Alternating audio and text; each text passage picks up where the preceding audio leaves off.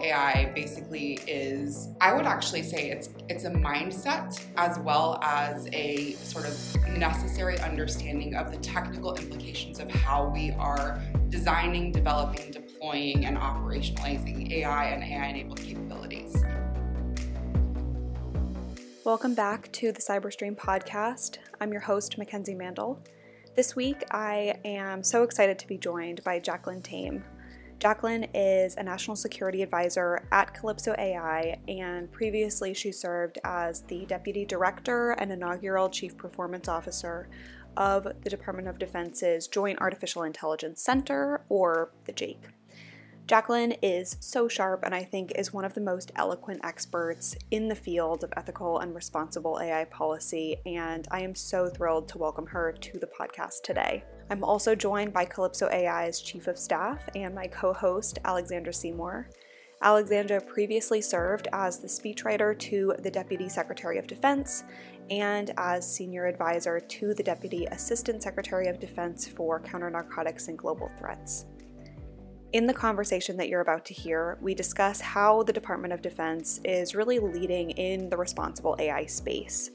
Only a few weeks ago, the Deputy Secretary of Defense released a memorandum outlining a roadmap for the department to pursue responsible AI.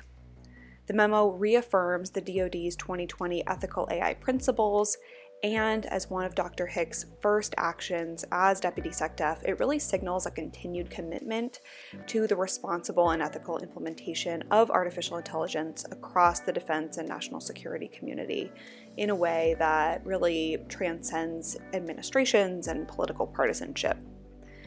Jacqueline walks us through the memo and what it means for the department. We also discuss her experience within the JAIC and what signals she will be looking out for from the Biden administration and from Congress as the DoD begins to implement these tenets of ethical and responsible AI.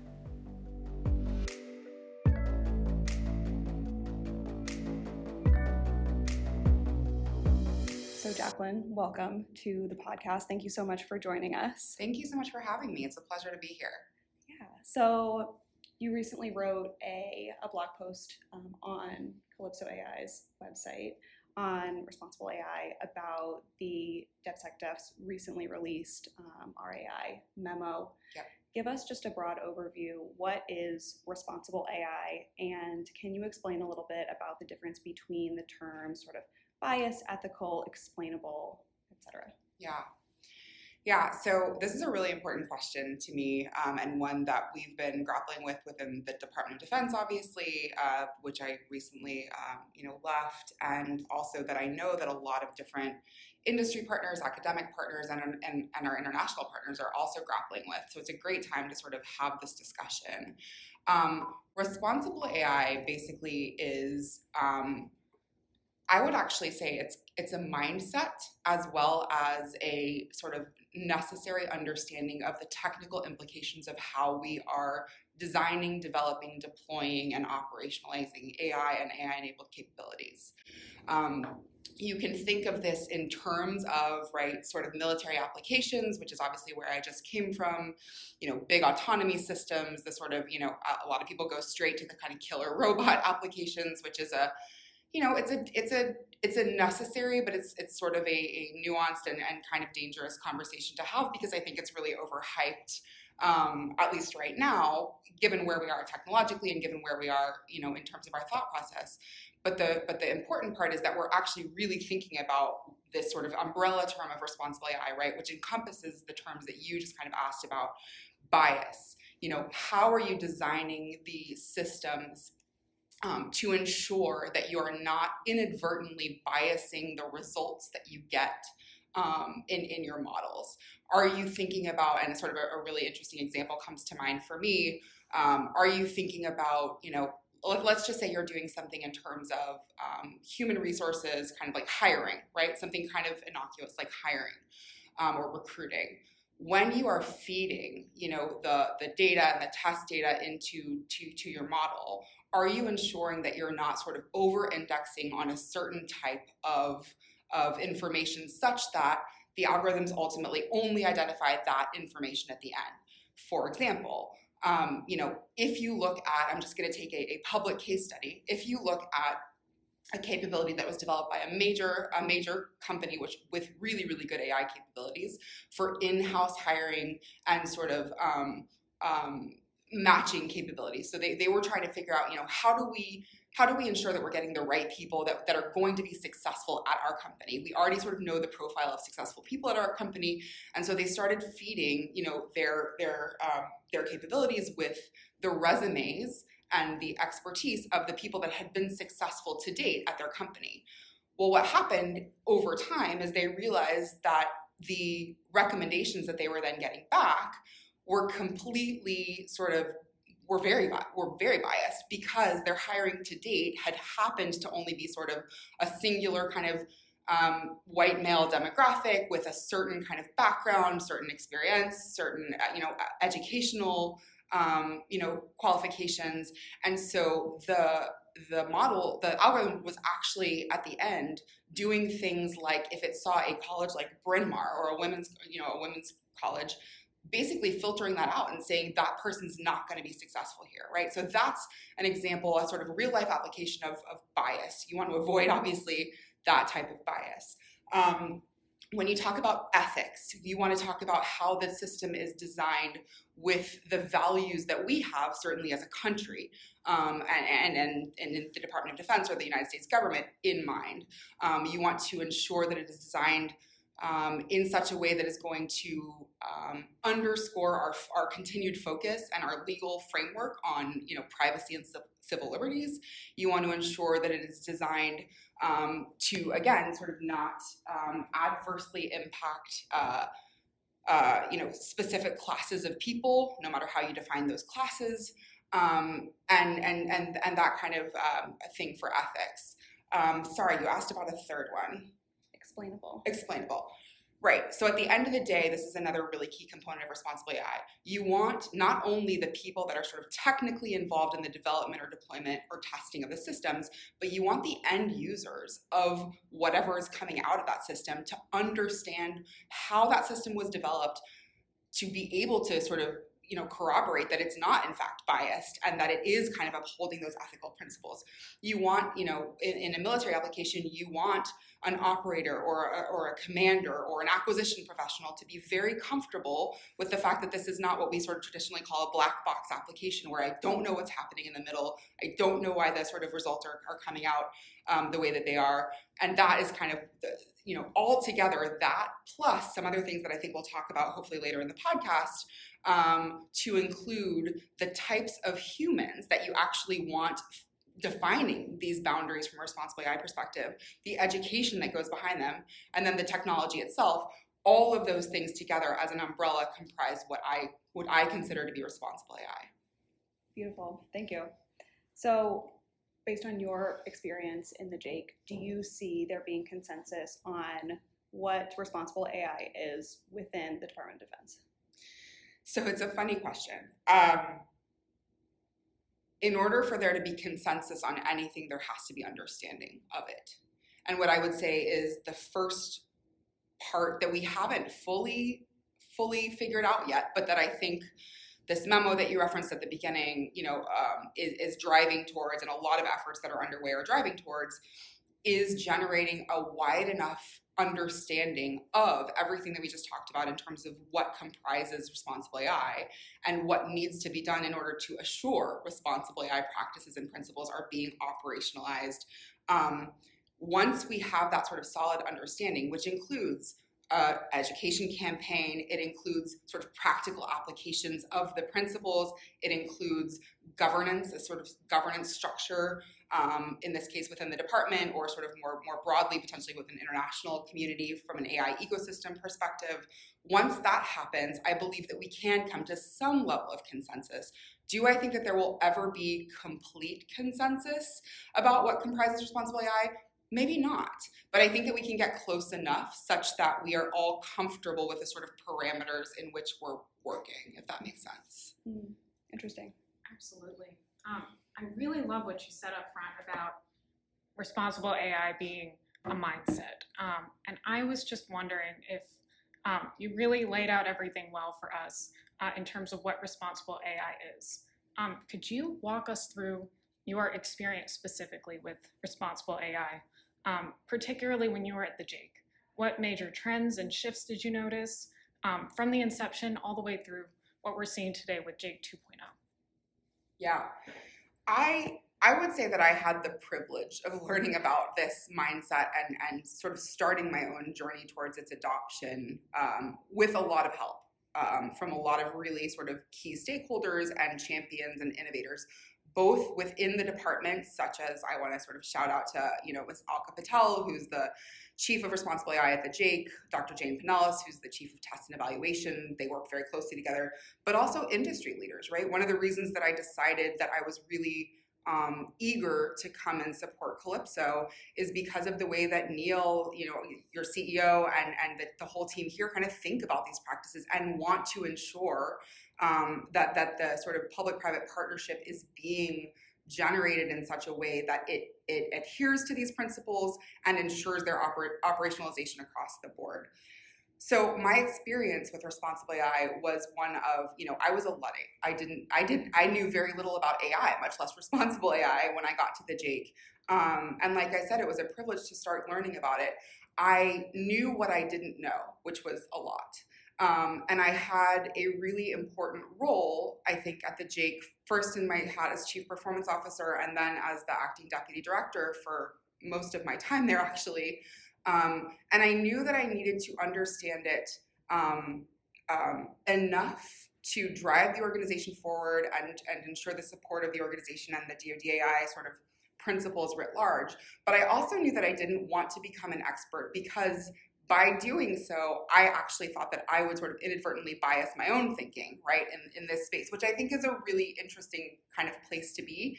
And that's why I love the idea that, and responsible AI actually needs, and this is kind of where we ended up with JAIC 2.0, which I'll talk about in a moment.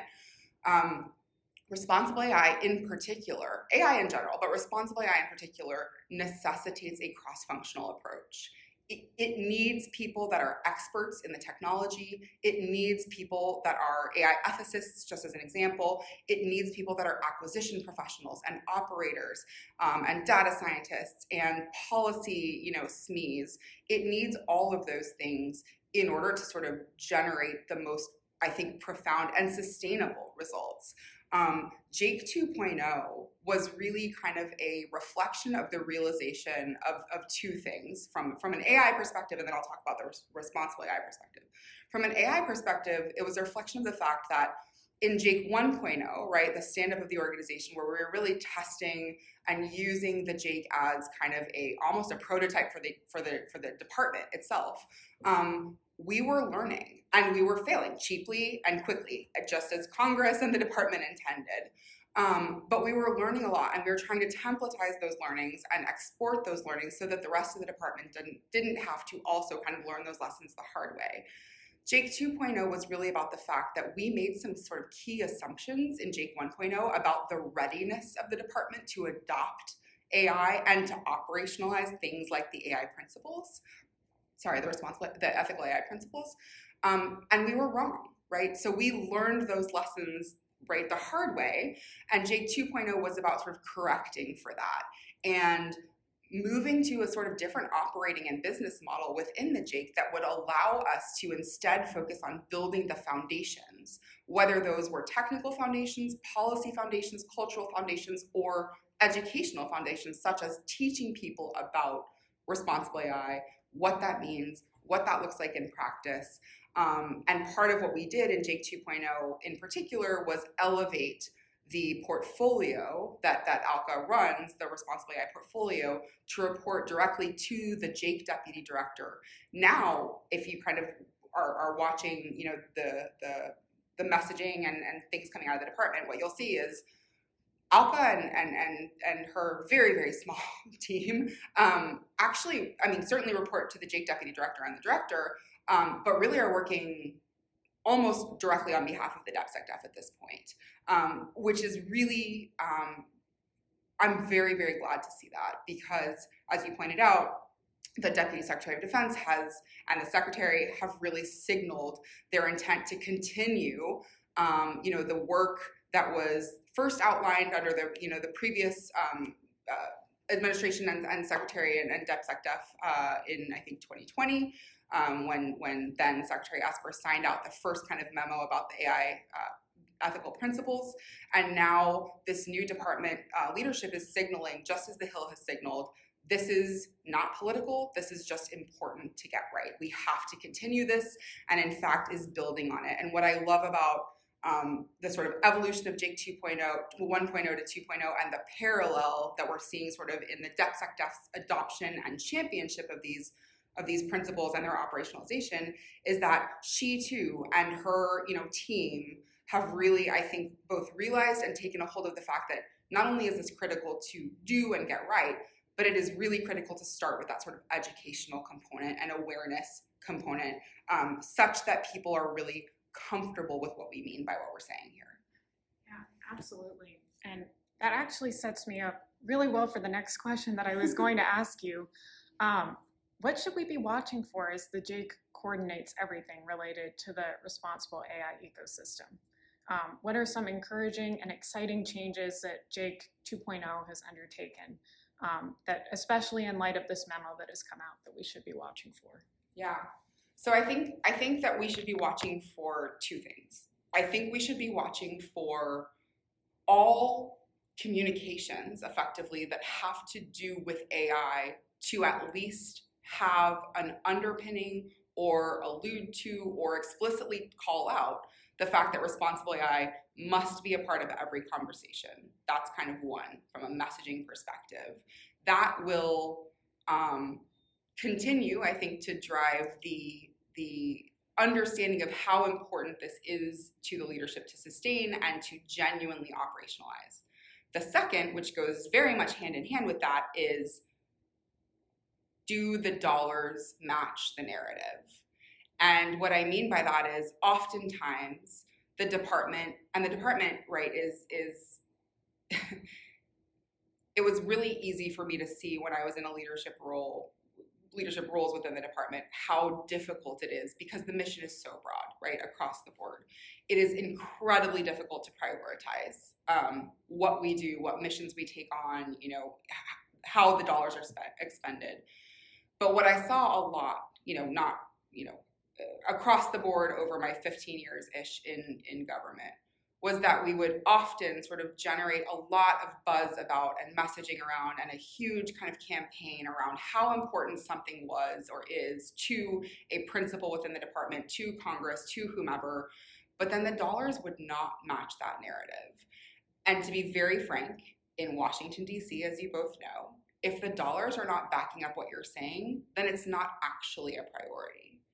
And I want to be very clear and kind of on the record here, right? And I said this in my government hat, and I will say this here in my private sector citizen hat.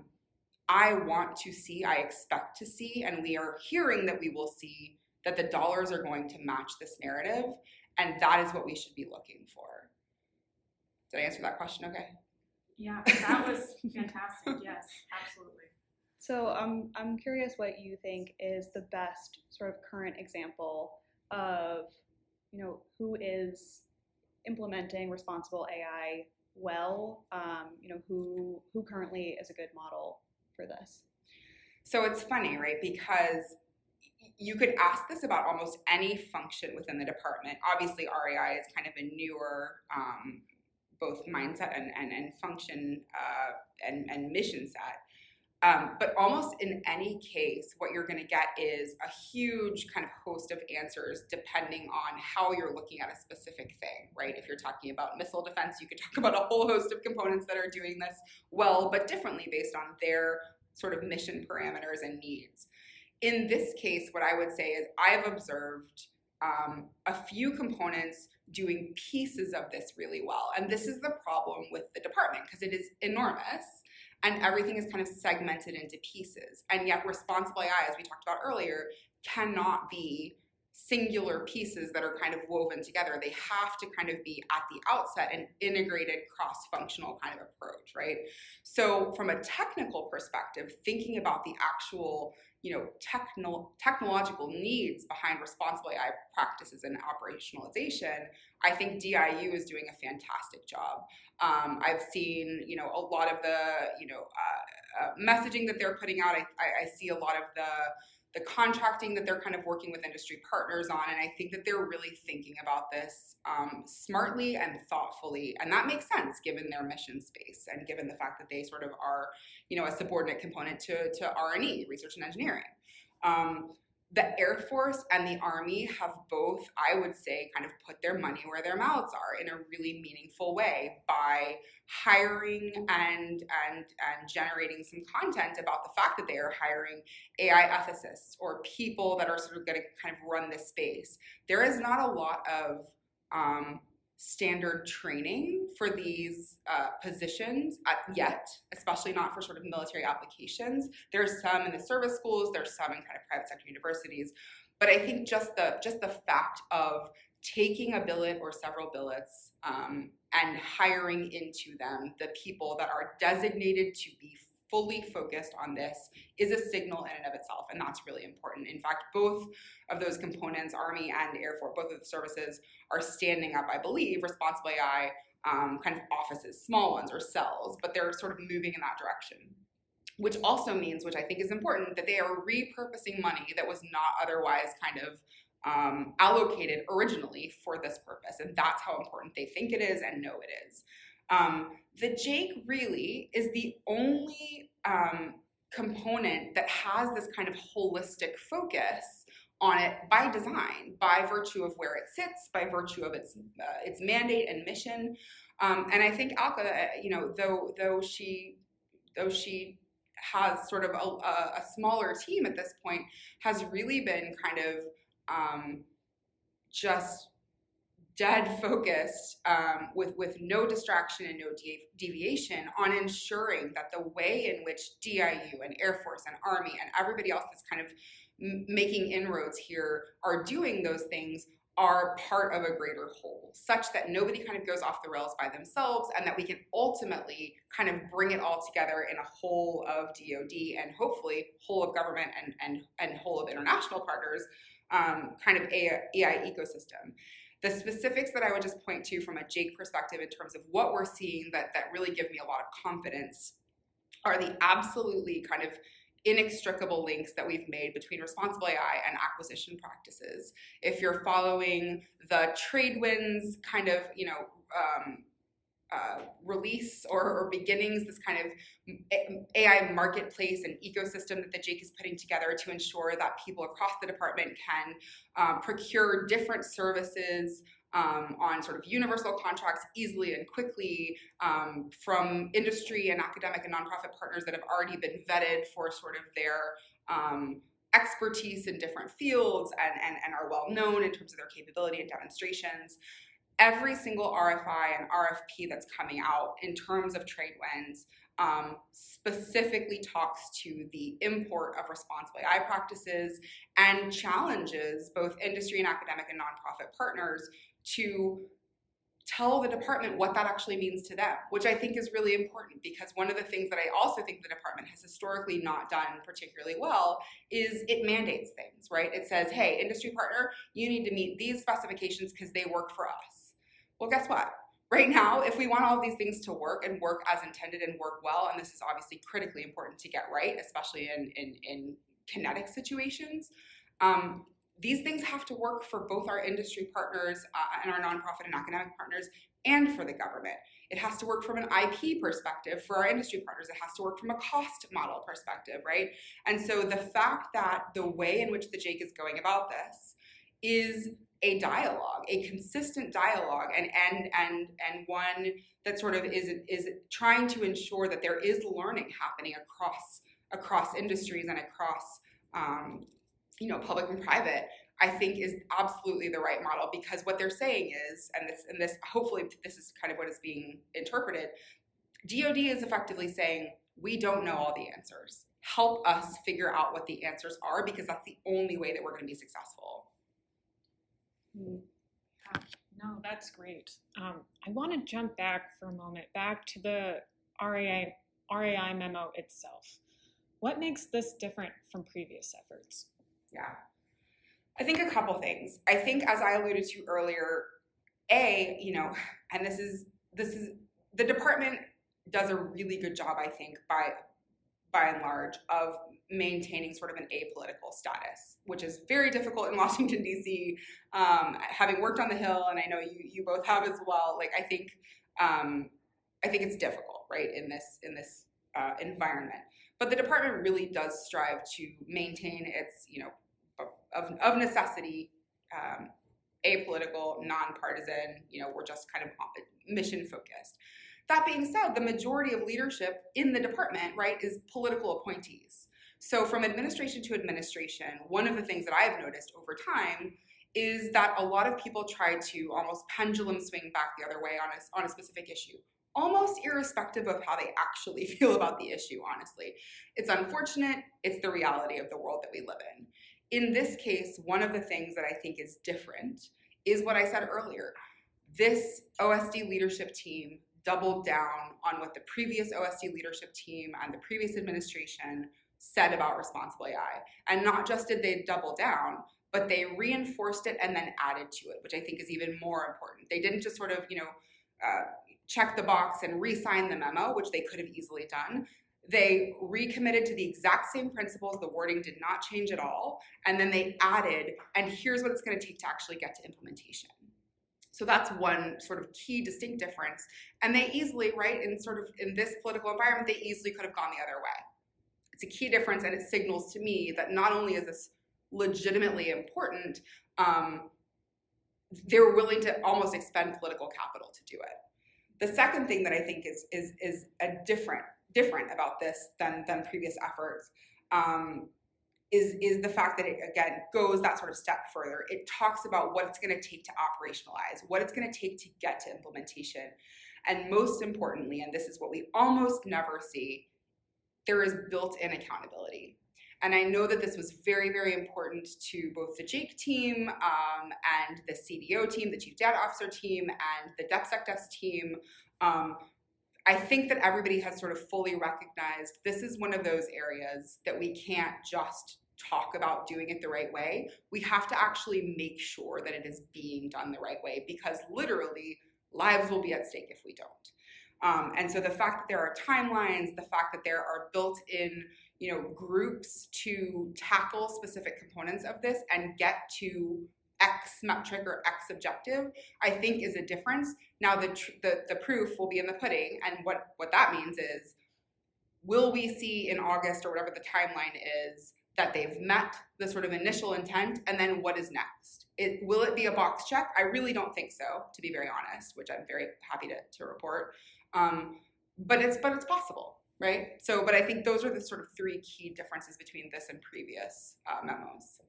Yeah. Do you think that is there an aspect from your perspective of the memo that hasn't received the attention or the coverage that it deserves?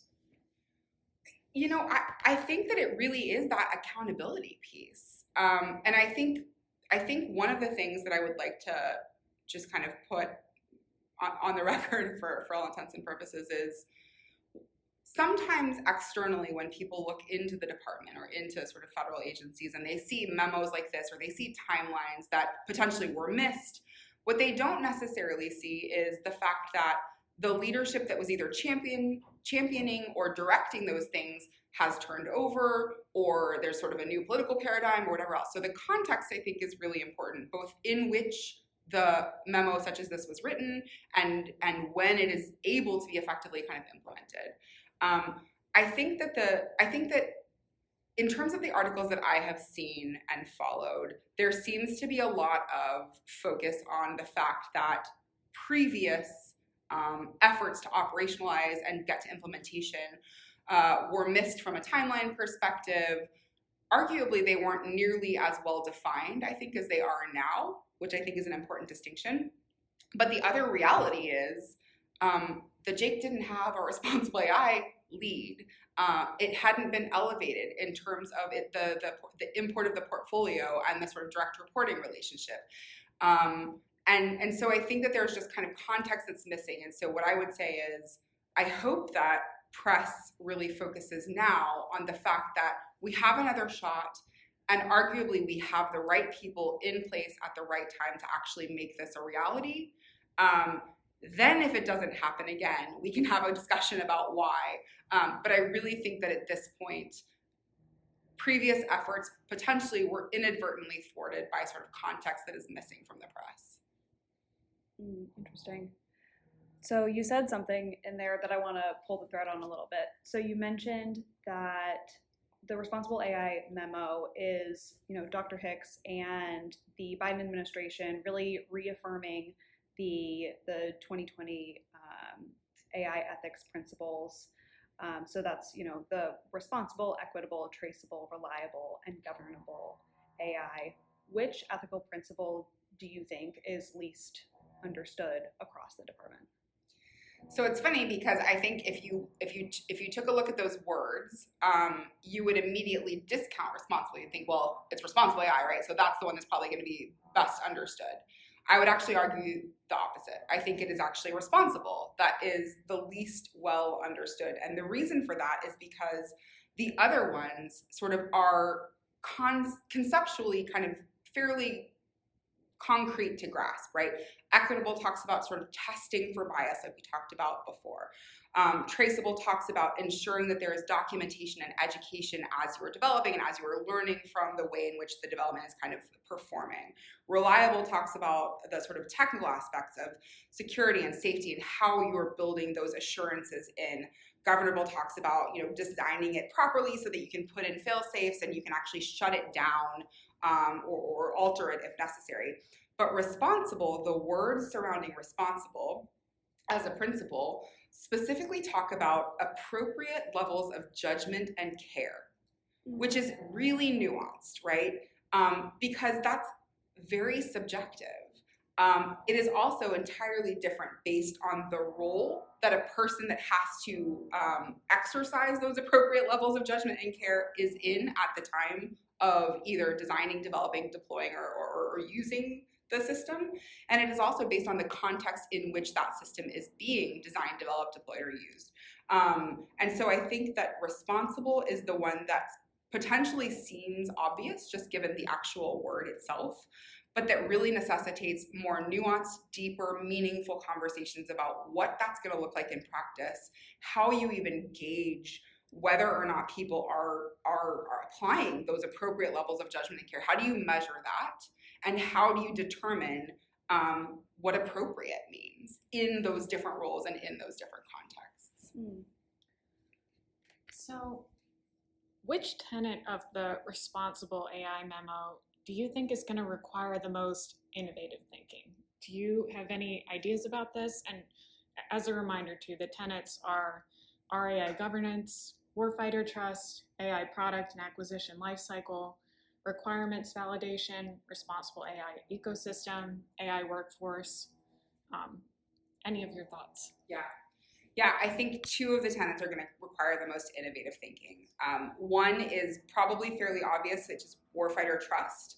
And the reason for this, again, is that trust is difficult to earn, difficult to maintain, and what does that actually mean in practice? How do you ensure that you are designing in such a way that you are designing with the end user, both not only in mind, but integrated into the process of the design itself, and basically ensuring that that education is there, that understanding, that comfort is there, and ensuring that you actually know who the end users are, especially if you design for a specific end user, but then you end up changing the context or the application of that capability. So how do you think about all of those things, I think, is a really complex, almost systems engineering problem, frankly, that we're going to have to think very innovatively about.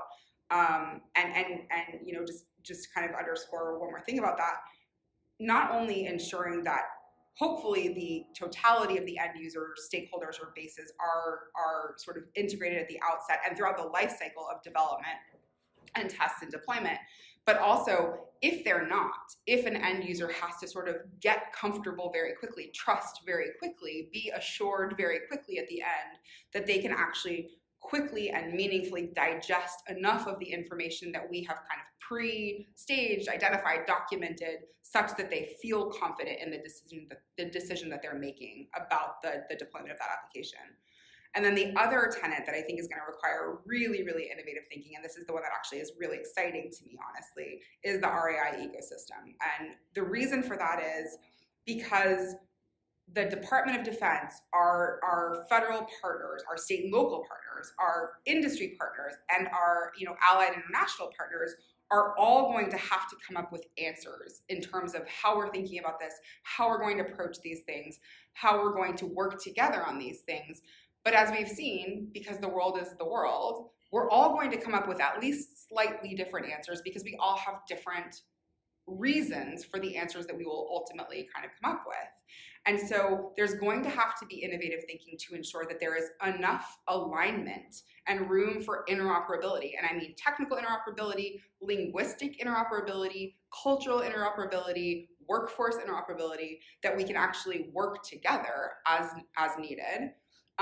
But be really cognizant of the fact that France and the US and India and Singapore and an industry partner and an academic partner are just not going to, nor are they incentivized to define or use these principles in the exact same way every single time.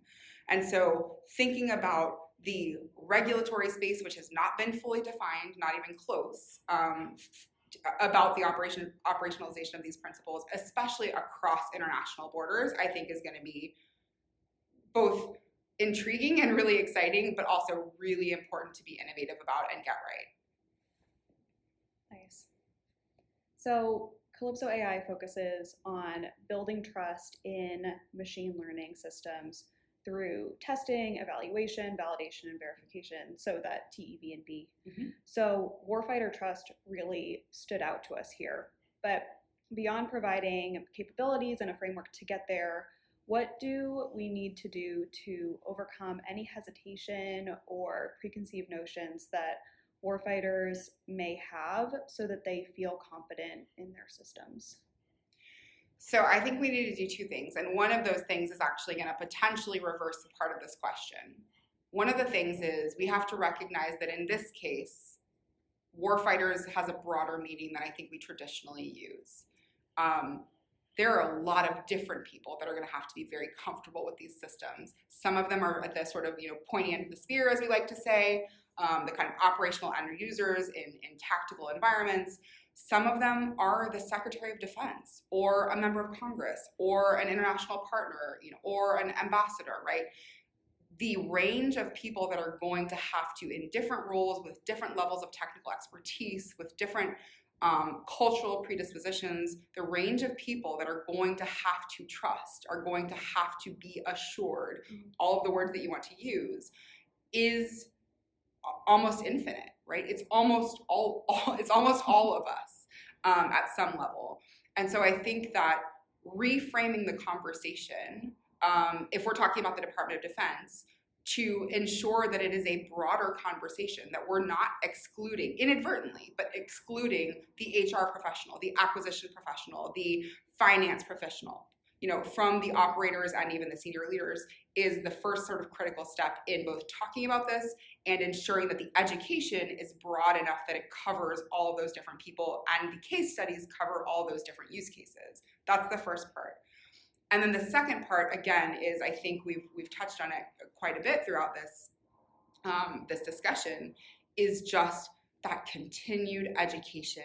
And education has to not just be, videos that you can watch or things you can read or a class you can go to. I think there's going to have to be a lot of that. And I know that there are a lot of different components within the department and industry partners that are really working diligently on generating that course content.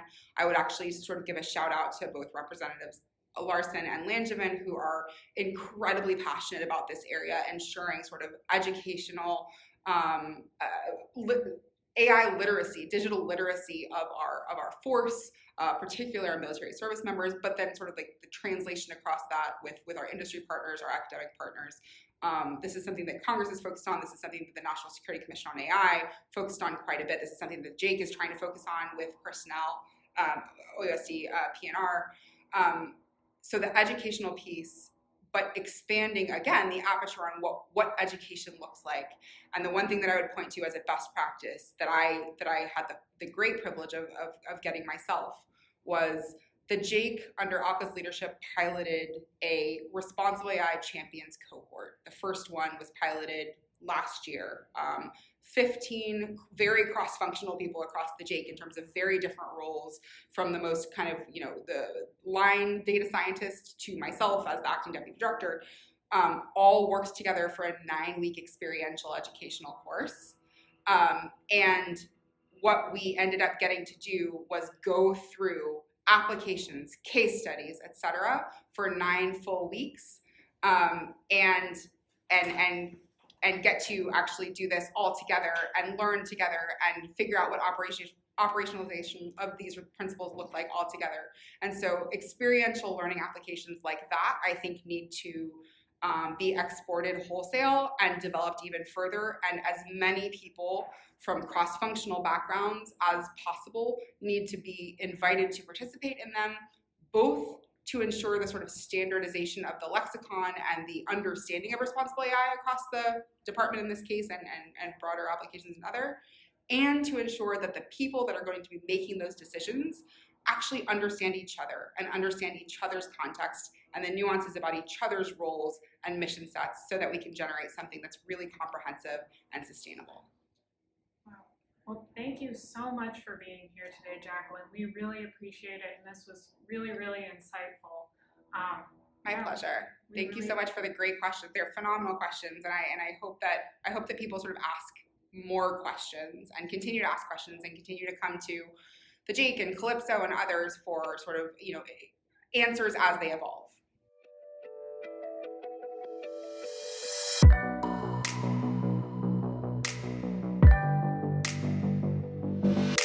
Thanks so much for listening to this episode of the Cyberstream. If you enjoyed the conversation, you can head over to CalypsoAI.com to read Jacqueline's blog post, or join in on the discussion on our social media. We are everywhere at CalypsoAI.